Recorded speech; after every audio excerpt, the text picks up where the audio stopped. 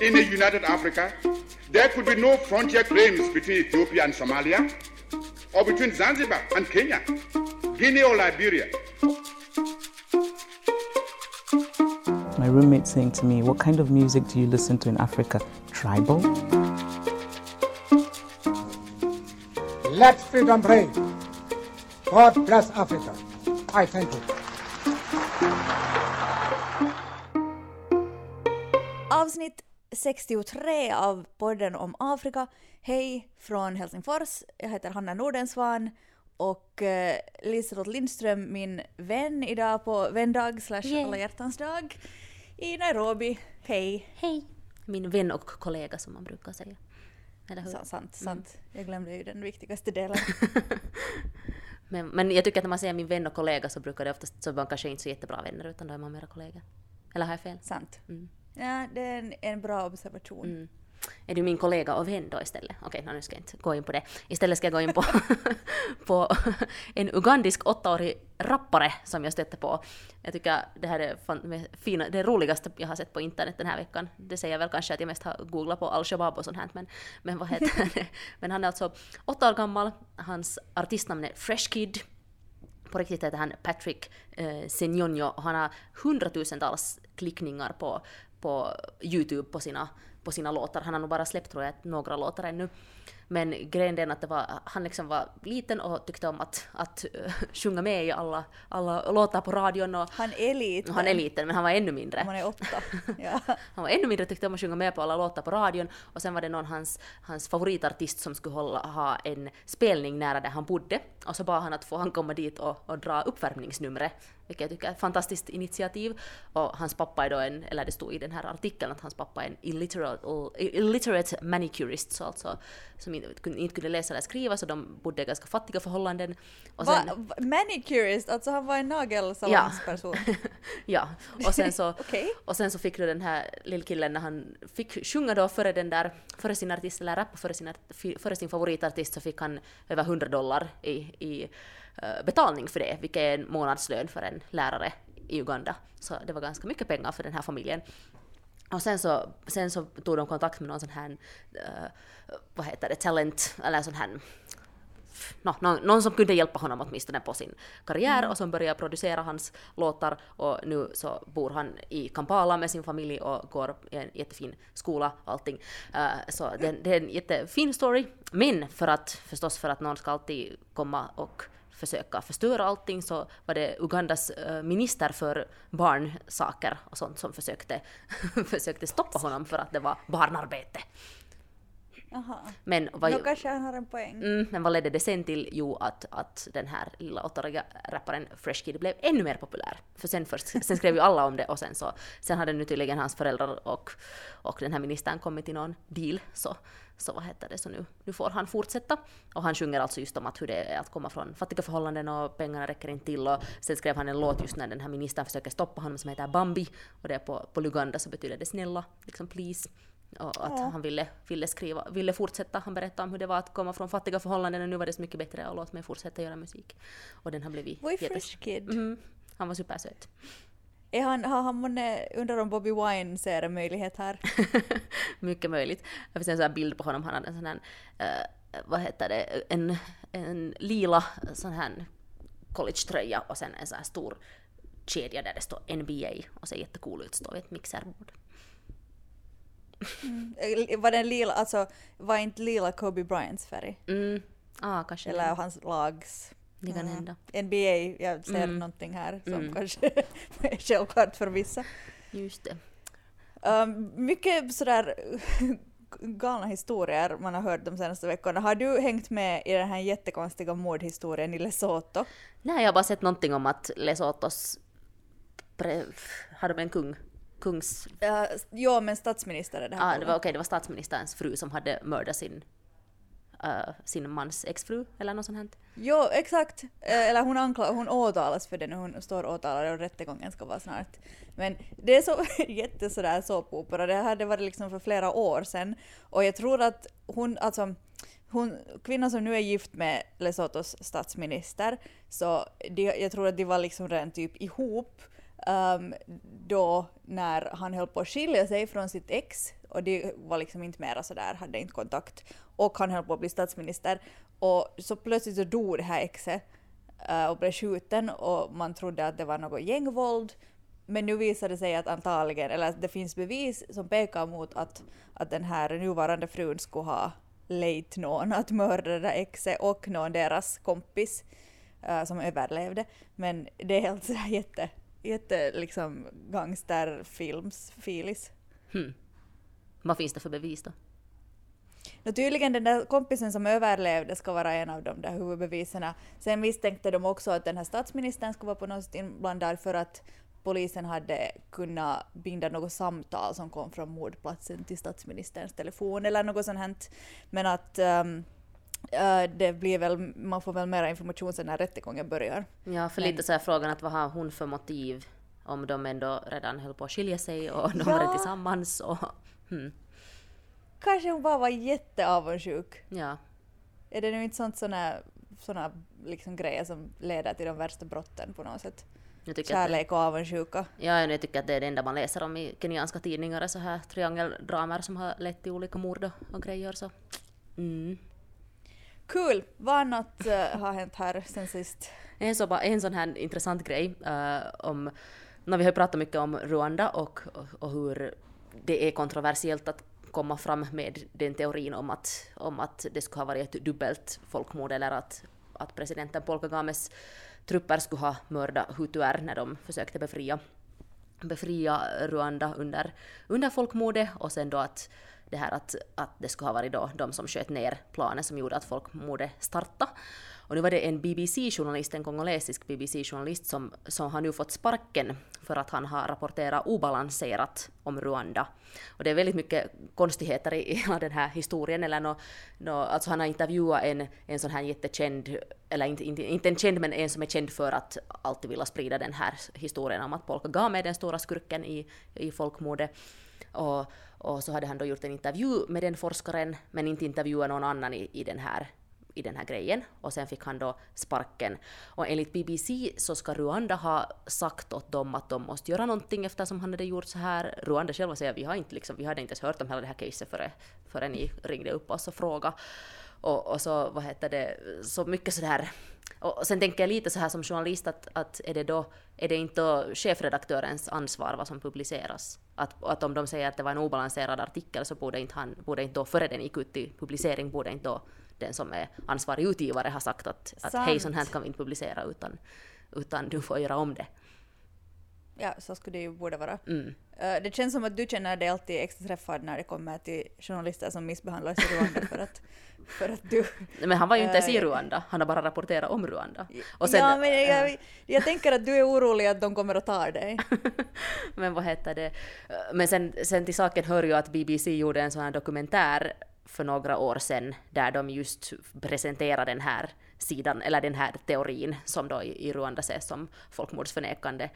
Och de har aldrig bett om ursäkt för den dokumentären, de har inte dragit tillbaka den, och BBC blev ju bannat i Rwanda ett tag efter att de hade gjort den dokumentären. Så då undrar jag liksom att varför ingen fick gå då när den dokumentären gjordes, men nu så får den här kongolesiska journalisten då gå för att han har skrivit en artikel om det här. Bra fråga. Många frågor. Nåja, jag har inga svar. Titta på dig, Paul. Okej, men nu till veckans huvudnyhet. Veckans stora nyhet. Ja, visst är det ju det. Alltså, Omar al-Bashir, före detta diktator och ledare av Sudan, numera fängelsekund i detsamma, kommer att skickas till internationella ICC? Ja, internationella brottmålsdomstolen. Brottmålsdomstolen, eller han kommer att överlämnas dit av Sudan, och det här är stort för att...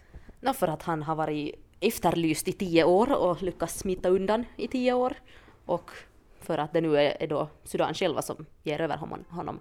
Fast ger de det? Det är lite så här, jag har sett en del lite olika tolkningar på det här. Att kommer de faktiskt att överlämna honom? Det fanns också en del teorier om att de skulle försöka få någon slags delegation från ICC till Sudan, men sen ICC gör inte så, utan man måste komma till Haag för att kunna bli åtalad. De åtalar liksom ingen i sin frånvaro, det är ju därför han inte heller har blivit åtalad. Och sen så såg jag också en hel del bittra kommentarer att många var sådär att varför ska han få åka till Haag och sitta i så här toppfängelse och käka god mat när han hellre skulle få ruttna bort i finkan i Khartoum.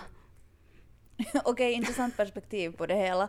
Men det här var ju liksom ett av demonstranterna under våren. När var det som det började? Så var det liksom det huvudkravet, eller inte huvudkravet, men det var ett av kraven att man vill att al-Bashir inte bara ska bort från makten, han ska överlämnas till ICC, och därför så är det ju nu liksom stort att den här mellanstyret i Sudan, eller vad man ska kalla det här tillfälliga styret, ska ha meddelat det här, för att det betyder mycket liksom för revolutionen, om man säger så. Och det gäller ju då alltså krigsbrott och folkmord och brott mot mänskligheten i Darfur. Och de sa också liksom att det är inte bara då, eller först så sa de att det är personer som är relaterade till det här ska överlämnas, och så frågade de då att kan ni nämna någon namn, och så sa de att en av dem är Bashir. Men sen tycker jag att det är lite intressant med tanke på att de som utförde de här grejerna på Bashirs order är Janjaweed-milisen, som leddes av vår vän Hemeti, som inte är vår vän, men vad heter det? Obs. Men ja, och liksom vad betyder det för honom? För han är ju nu en del av det nya styret. Och Ja, det är konstigt. Orsaken att jag måste bara säga att orsaken att jag sa att han är inte vår vän var att på Twitter var det en stor grej när min kollega som är USA-korrespondent för SVT hade sagt vår vän Biden är i stora problem, och sen så hade alla börjat twittra att titta nu, SVT erkänner öppet att de är vänner med Joe Biden, och man är bara såhär, men snälla. Det skulle vara en stor grej och så här. Finlandssvenska journalister erkänner öppet att de är vänner med står för möjligen en krigsbrottsling. Ja, förlåt. Men det som också så har varit så här och är ett frågetecken, att är ICC färdiga för det här? För att man tycker ju att man hoppas att de ska ha lärt sig av tidigare misstag. Som du sa så har ju al-Bashir varit efterlyst av ICC sedan 2009-10, liksom länge. 2009, tror jag. Och de har försökt få fast honom och ta honom när han har rest, och det har inte lyckats. Och när han senast åtalades av ICC så liksom det liksom gick åt pipan, och folk hade sagt att nu åtalades han för det enda brottet han inte hade begått. Att det var liksom inte ett välskrivet åtal. Att på något sätt så är man orolig att ICC inte är förberedd på det här och liksom har rätt bevis för att sen faktiskt få honom fälld, och så där just hela det här att kommer han nu att överräcka, så var ska det här hända? Ja, han åtalades väl inte, utan för de åtalar inte någon i sin frånvaro. Var det någon slags arresteringsorder? Förlåt. Ja, det var alltså det liksom målet som hade byggts upp för att ge ut den här arresteringsordern. Okay. Det var inte ett åtal. Men hur, alltså, för jag kommer ju, eller många kommer kanske ihåg just när han var i Sydafrika, och sen Sydafrika som då är medlem i ICC överlämnar inte honom till ICC, och sen har han väl åkt också till USA, alltså på FNs generalförsamlingsmöten. Men var han då under någon slags, diplomatisk immunitet eller något sånt här? Ja, kanske man inte kan nappa som om man är på något FN-möte. Men jag tycker också, alltså ICC är ju sådär liksom, just deras inte mandat, men vad de har rätt att göra. Jag är rädd att det talar om för svåra saker nu, men liksom att jag förstår inte alltid riktigt det. Att är det nu sen en så jättefungerande domstol? Och det är ju problemet att jättemånga har skrivit på något sätt, men sen inte ratificerade där, till exempel USA. Så det betyder att man inte kan liksom dra några amerikaner inför rätta i den där domstolen. Eller amerikanska krigsbrott eller så. Jag undrar vad George Clooney, på tal om amerikaner, tänker om det här. Han har ju inte liksom sådär jätteöppet nu stött den här revolutionen, trots att han var helt mega anti-Bashir. Vi minns spionsatelliten från ett antal avsnitt tillbaka. Men jag undrar vad han tänker om det här. Har han inte sagt någonting? Så kolla om George Clooney har twittrat. Finns han på Twitter? Ja, vad var han? Alltså jag har fan inte sett röken av honom på länge. Vad sysslar han med? Han var inte på Oscarsgalan heller. Jag ugglor i mossen. Ska vi gå vidare från Sudan och George Clooney? Det var dramatiska scener igår. Idag är det fredagen. Igår så skulle Cyril Ramaphosa, Sydafrikas president, hålla talet till nationen som man håller en gång i året. Och det blev ju bara flopp och kaos. Och varför blev det? Jo, för att EFF, alltså Economic Freedom Fighters med Julius Malema i spetsen, bestämde sig för att sabotera. Så först så höll de på att klaga på att de Klerk, som alltså är Sydafrikas förra president, han som Alltså inte förra president. tidigare president menar jag. Ja. Som fick, eller som gjorde slut på apartheid, så där så höll de på att skrika att han är mördare för att han var där med, och sen började de vilja ha ut en minister därifrån, och så höll de på liksom i en timme och bara förlängde och liksom, men det var ju bara så här populistisk retorik och ett sätt liksom att få stjäla showen så att säga, men ja. De var alla klädda i rött. Japp. Deras färg. Son of soil. Och sen satt de där och skrek. Och, ja, så det har nu varit dagens stora nyhet i Sydafrika. Men sen har jag läst en hel del analyser om det här själva talet. Och liksom Cyril Ramaphosa efter den här första euforin då när han blev vald efter att Jacob Zuma måste avgå. Så nu börjar det vara lite så här att nu är hans honeymoon is over och nu borde det börja komma lite resultat. Men det hade ju inte gjort, och det var just i Daily Maverick tror jag som hade skrivit en sån här summering om alla hans State of the Nation-tal och var sådär att ingenting av det här som du har lovat i alla de här talen har du hållit, att nu skulle det börja vara dags att sluta tala och börja göra någonting. Till exempel i det här gårdagens tal så lovade han gratis mobildata åt alla fattiga och att det ska börja odlas hampa i Sydafrika kommersiellt och att teckenspråk ska bli ett officiellt språk i Sydafrika. Men just det här med mobildata till fattiga låter ju alldeles bra, men liksom, försök, men gör det någonting då, eller just att Sydafrikas ekonomi är ju i dåligt skick och så är här hela den här state capture-utredningen på gång och sen så ökar bara arbetslösheten hela tiden och det ökar människornas frustration och det har ju lett till, eller i höstas såg vi ju xenofobiska attacker mot folk som kom från andra afrikanska länder och det liksom det har på något sätt det bara stampar på stället där i Sydafrika, det har inte liksom varit något uppsving på länge. Ja, faktiskt. Och det är väl svårt att göra det med en så dålig ekonomi också och skapa arbetsplatser och sådär. Det där med hampa låter bekant. Det var ett annat sydafrikanskt land som funderar på, var det just Lesotho eller kanske till och med Swaziland som Eswatini om jag får be. Eswatini. som pratar. Kanske det är på något sätt bra klimat att odla hampa i södra Afrika. Men ja, det var inte det som var poängen. Cyril Ramaphosa upp till bevis. Jag älskar att det var det som du tog fasta på här.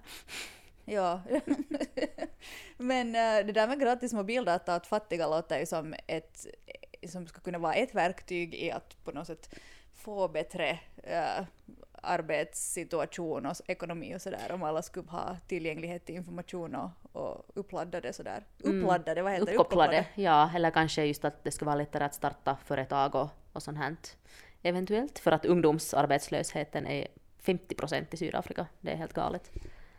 Jag undrar om han på något sätt nu, om det här var en bra grej för Julius Malema, att uppskatta folk att han gjorde en sån här konstig kupp. Jag vet inte, liksom å ena sidan så är det är nu sånt som han gör och de är ju lite ett protestparti, att det där är ju liksom deras jargong.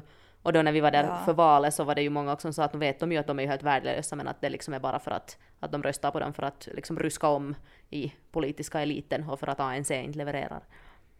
Ja, och det kändes ju som att de flesta var nog sådär att alltid när Julius Malema kom på tal så var man lite att ja, han är nu en sån här ung.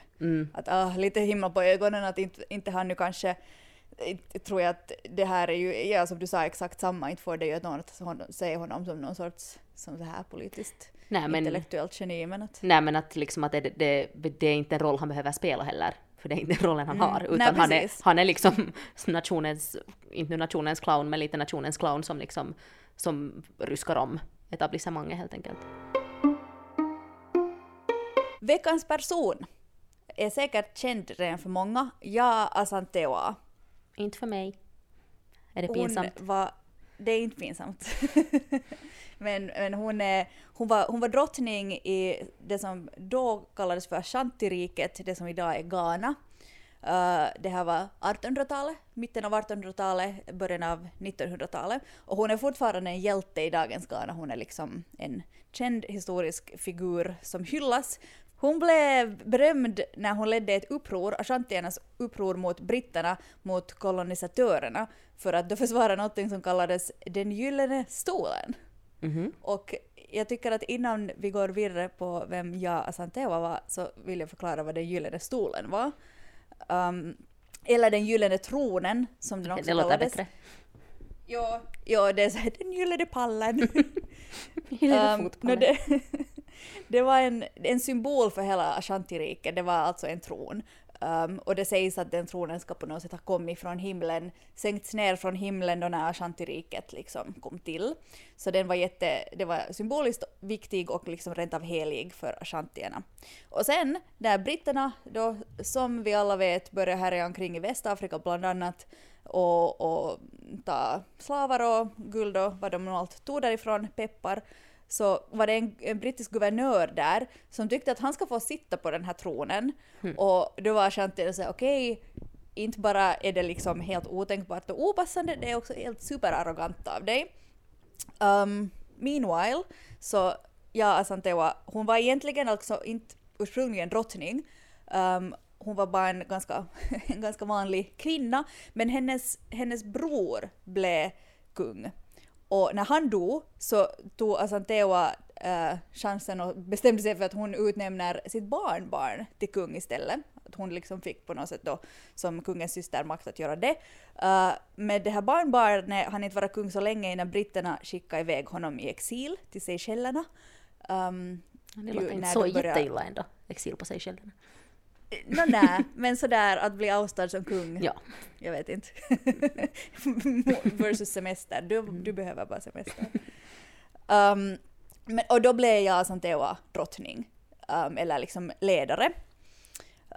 Och det var hon som då mobiliserade efter den här gyllene pallgate som det spreds på 1800-talet på sociala medier i Ashanti-riket.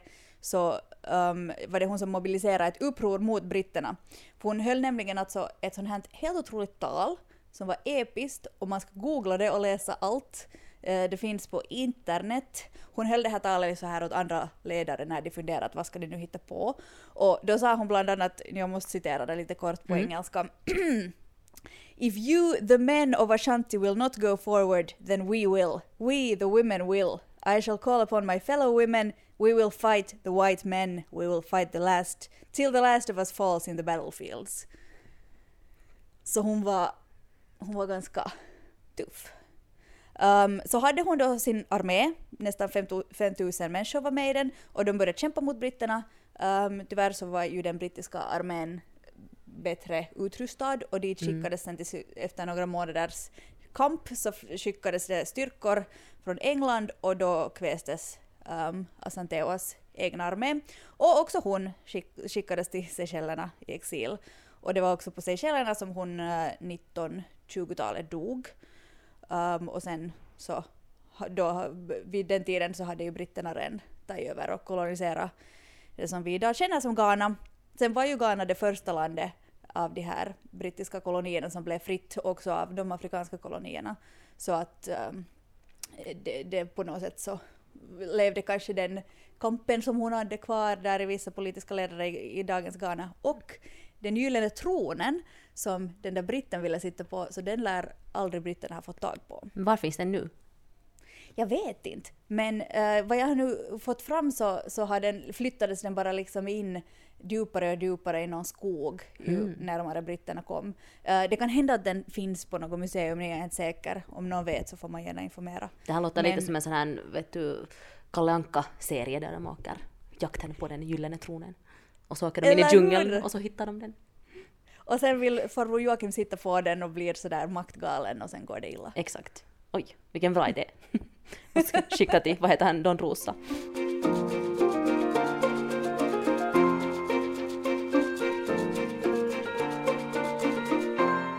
I Etiopien så har parlamentet röstat igenom en lag som är lite kontroversiell, som en del tycker att det är bra och andra tycker att det är dålig. Abiy Ahmed tycker att den är bra för att vad den gör är att den kan ge fängelse eller böter åt folk som har skrivit postar någonting på internet, skrivit inlägg på internet som leder till uppror. Och orsaken till det här är då att man vill försöka förhindra att det ska bli våldsamheter kring valet, som ju kommer i augusti. Men samtidigt så är det ganska många sådana här pressfrihets- och yttrandefrihetskämpar som har konstaterat att det här är ganska grundlagsvidrigt, att man ska få hamna i fängelse för någonting man skriver på nätet. Vad tycker du? Ja, inte vet jag. Det är svårt sådant vad man ska dömas för om man har skrivit saker på nätet. Men vad räknas då som vad sa du? Att vi uppviglar till stir unrest, sägs det på engelska. Uppvigla till. Liksom, det känns som att man kan döma folk för sådant utan att de egentligen kanske har gjort någonting. Ja, eller liksom hur kan du påverka på vilket sätt dina poster eller vad liksom de leder till på det sättet.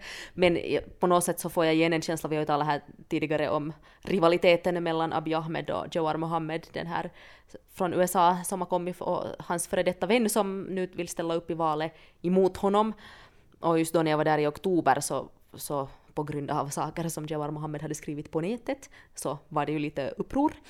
Så på något sätt fick jag en sån liten igenkännighetsfaktor här av att vem eventuellt han riktar det här emot. Och det är ganska hårda straff, alltså man kan få 5 år i fängelse eller $3,000 i böter. Okej, nu hellre skulle man betala $3,000 i böter, men för många i Etiopien så är det jättemycket pengar.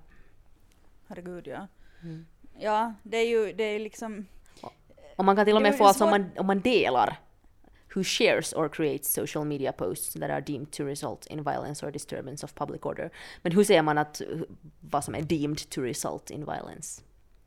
Ja, alltså det är just som du sa, att det är svårt att avgöra hur mycket makt man har om man delar eller säger någonting på internet. Att vem kan avgöra att det på något sätt sätter igång någonting. Och liksom, och också uppror, jag menar människor måste ju ändå ha rätt att protestera och rätt att säga vad de tycker. Jag tycker det där är en så här slippery slope. Och det är jättesvårt för att jag förstår ju att man vill att det är i allas intresse att det där valet går lugnt till, går bra till, är demokratiskt, fritt och rättvist, och att om det blir mycket uppror så kommer det ju att göra det svårare, men samtidigt är frågan att är det här nu då rätt sätt att försöka hindra det?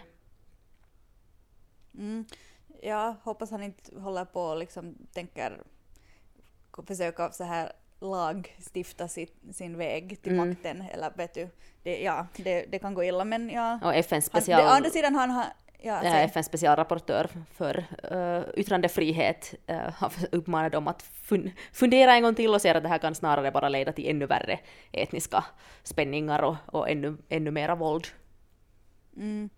Ja, och han har ju också på något sätt, i och med att han vann FNs utan Nobels fredspris, så har han ju ändå lite, kan man tycka, världens ögon ännu på sig, att han kanske han har extra tryck på att se till att det här valet går rätt och fredfullt till. Och att många människorättsgrupper har också sagt att det här är ett sätt för dem att tysta ner motståndare. På något sätt så tror jag att Abiy Ahmed faktiskt har, eller liksom försöker, att han har liksom, hans vilja är god, men att medlen kanske inte riktigt är de bästa just nu. Så måste man kanske säga om sin vän. Man måste tro på sina vänner även när de gör. Ja, okej. Får jag tipsa om någonting? Nej. Okej, du får. Den här gången. Okej. Det är nya lagen i podden om att jag inte får tipsa om saker. Det kan leda till våld. Det kan, eller vi håller oss nämligen i Etiopien nog. P3 Historia, som finns på Sveriges Radio, och en utmärkt podd om historiska figurer. De har ett ganska nytt avsnitt som handlar om Haile Selassie, alltså Etiopiens sista kejsare. Den heter Haile Selassie, dyrkad kejsare och hatad despot, vilket är en ganska bra beskrivning, för att han var ju verkligen väldigt mycket av de här båda sakerna. Har vi inte haft honom redan som veckans person? Eller kommer jag tror inte att vi har haft honom som veckans person. Är du säker? Eller? Det ringer en klocka. Jag är ganska säker. Jag har en känsla av att jag har yrat någonting om Haile Selassie i något avsnitt. Men vi har ju nog definitivt pratat om honom. Jo, det har vi gjort. Jag menar, han var en... Kanske jag bara pratade... Det var säkert när vi hade Etiopien som veckans land, så gjorde jag någonting om Haile Selassie, tror jag. Ja. Ja, han var Etiopiens sista kejsare, blev bortskickad när italienarna försökte komma in och innan det så hade han hållit på att modernisera Etiopien och så försökte han ännu lite där mot sitt slut, men sen blev han lite maktgalen, eller vad man ska säga. Jag tycker att man ska lyssna på den här dokumentären, den är det är inte en dokumentär kanske, men det här avsnittet P3 historia, det är jätteintressant, verkligen. Spännande. Nu har vi haft honom, kanske vi inte behöver ha honom någonsin som veckans person när vi nu har haft honom både så här och i Etiopien. Jag outsourcar honom till Sveriges Radio. Yes. Men tips på veckans personer tas gärna emot. Ja, faktiskt. Jag känner att jag har talat bara med massa kenyanska män. Det måste vi kanske ändra på. Jag känner också det. Men å andra sidan känner jag att jag har mest talat om så här krigande kvinnor. Men jag har helt enkelt talat om... ena gången var det helt enkelt för att jag hade just läst om Tom Mboya och sen förra gången var det nu för att han hade råkat dö. Så Daniel Arap Moi, så därför passar jag på att ta honom. Men jag ska diversifiera mitt utbud lite. Detsamma. Det här är någonting vi båda kan ge som feedback åt oss själva här. Om man vill tipsa, om man vill höra av sig eller någonting annat, så finns vi ju på Facebook, Instagram, Podden om Afrika. Våra egna namn står vi bakom på Twitter, och poddenomafrika@gmail.com är vår e-postadress. Vi har inte fått någon e-post på länge. Nej, faktiskt. Skärpning. Kan ni visa att ni är där? Hallå? Hallå? Hör du inte mig mer? Jo, jag hör dig. Jag bara pratar med våra lyssnare. Jaha. Is there anybody out there? Tack för idag och tack för den här veckan. Tack. Vi hörs.